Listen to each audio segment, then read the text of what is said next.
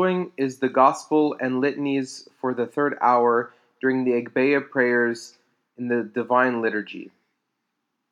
The Gospel will be introduced first by the priest as he says, "Glory to you, O Lord, holy, holy, holy, the Gospel according to our teacher St. John. May his blessings be with us all, Amen."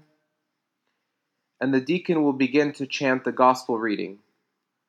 When the Comforter, the Holy Spirit, whom the Father will send in my name has come, he shall teach you all things and bring to remembrance all things that I have said unto you. My peace I leave with you, my peace I give unto you. Not as the world gives do I give unto you. Let not your heart be troubled, neither let it be afraid. You have heard how I said unto you, I go away and come again unto you. If you loved me, you would rejoice because I said, I go unto the Father, for my Father is greater than I.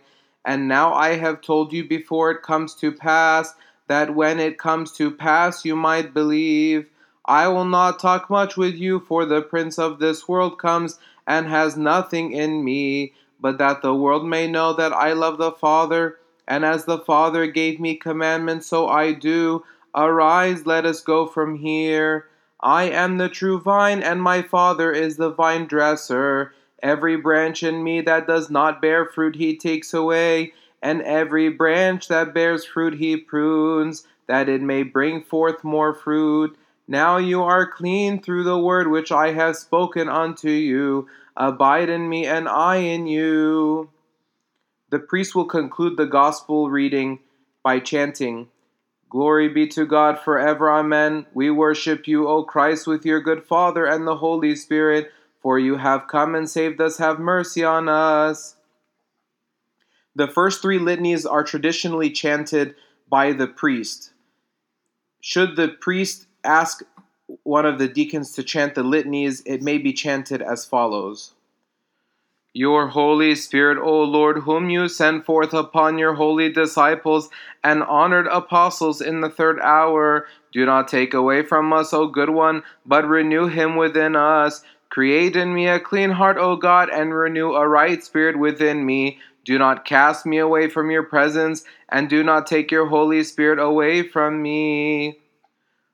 O Lord, who sent down your Holy Spirit upon your holy disciples and your honored apostles in the third hour, do not take him away from us, O good one, but we ask you to renew him within us, O Lord Jesus Christ, Son of God the Word, a right and life-giving spirit, a spirit of prophecy and chastity, a spirit of holiness, righteousness, and authority. O the Almighty One, for you are the light of our souls, O you who gives light to every man that comes into the world, have mercy on us.